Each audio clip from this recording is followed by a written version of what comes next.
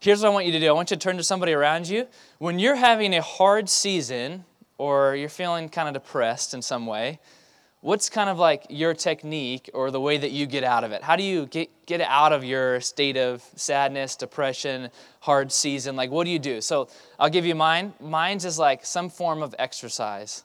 Like, I need to go for a long run, or I need to do a CrossFit workout at Chris's house. Like something to like some kind of movement, which drives Keaton crazy about me, that's how I respond to hard things. But what about you? When you're in a hard season, what do you do to kind of break out of the funk? All right, turn to the person next to you. Ready, set, go. I hear this is a distraction. I just go hide. I'm eavesdropping on some of your conversations. So whatever it is, whether it's, hey, I need to go hide, find a distraction, I need to go do something, all of us, in a sense, try really hard often to, in a sense, break out of whatever kind of state of sadness or depression we're in. We don't want to stay there. We want to move past it. But I want to argue this morning, especially from the New Testament, especially from the Apostle Paul, who had a lot of hard seasons, like was in prison multiple times, was beaten, was bruised because of the gospel. The way he overcame his sadness, his darkness, was through the practice of gratitude. Gratitude.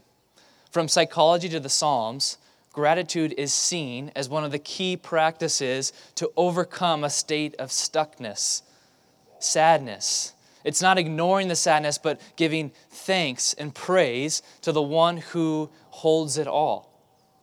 For the last couple of weeks, we've been, at least just last week, we've been kind of having a little moment each time during the gathering around prayer. So if you're with us last week, we talked about how the first state of prayer is this quote from Eugene Peterson, that prayer is talking back to God. So we did some listening prayer last week because we recognize that God has first spoken to us before we ever talk back to Him.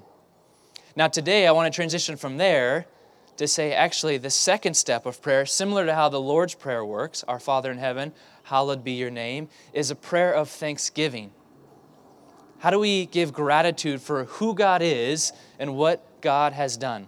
And so whether you've been praying your whole life and you've been following Jesus your whole life, or whether you're just trying to explore the last couple of weeks what it means to know Jesus and to follow Him, I think a good starting place is prayer, and specifically prayer acknowledging and thanking God for who He is and what He's done. That actually gratitude can be this radical practice of resistance against the depression and cynicism and pessimism of our culture.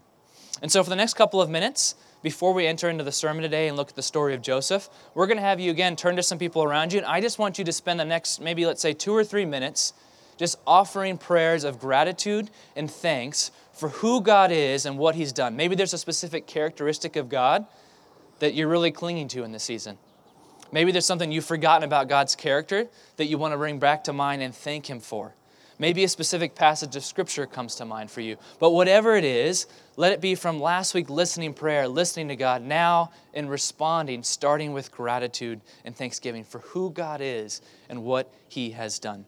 So turn to some people around you. We're just going to pray for the next couple of minutes together as a congregation, and then we're going to jump into the sermon, offering God gratitude and thanks for His character and how He's present with us even in the darkest of seasons. Ready, set, go.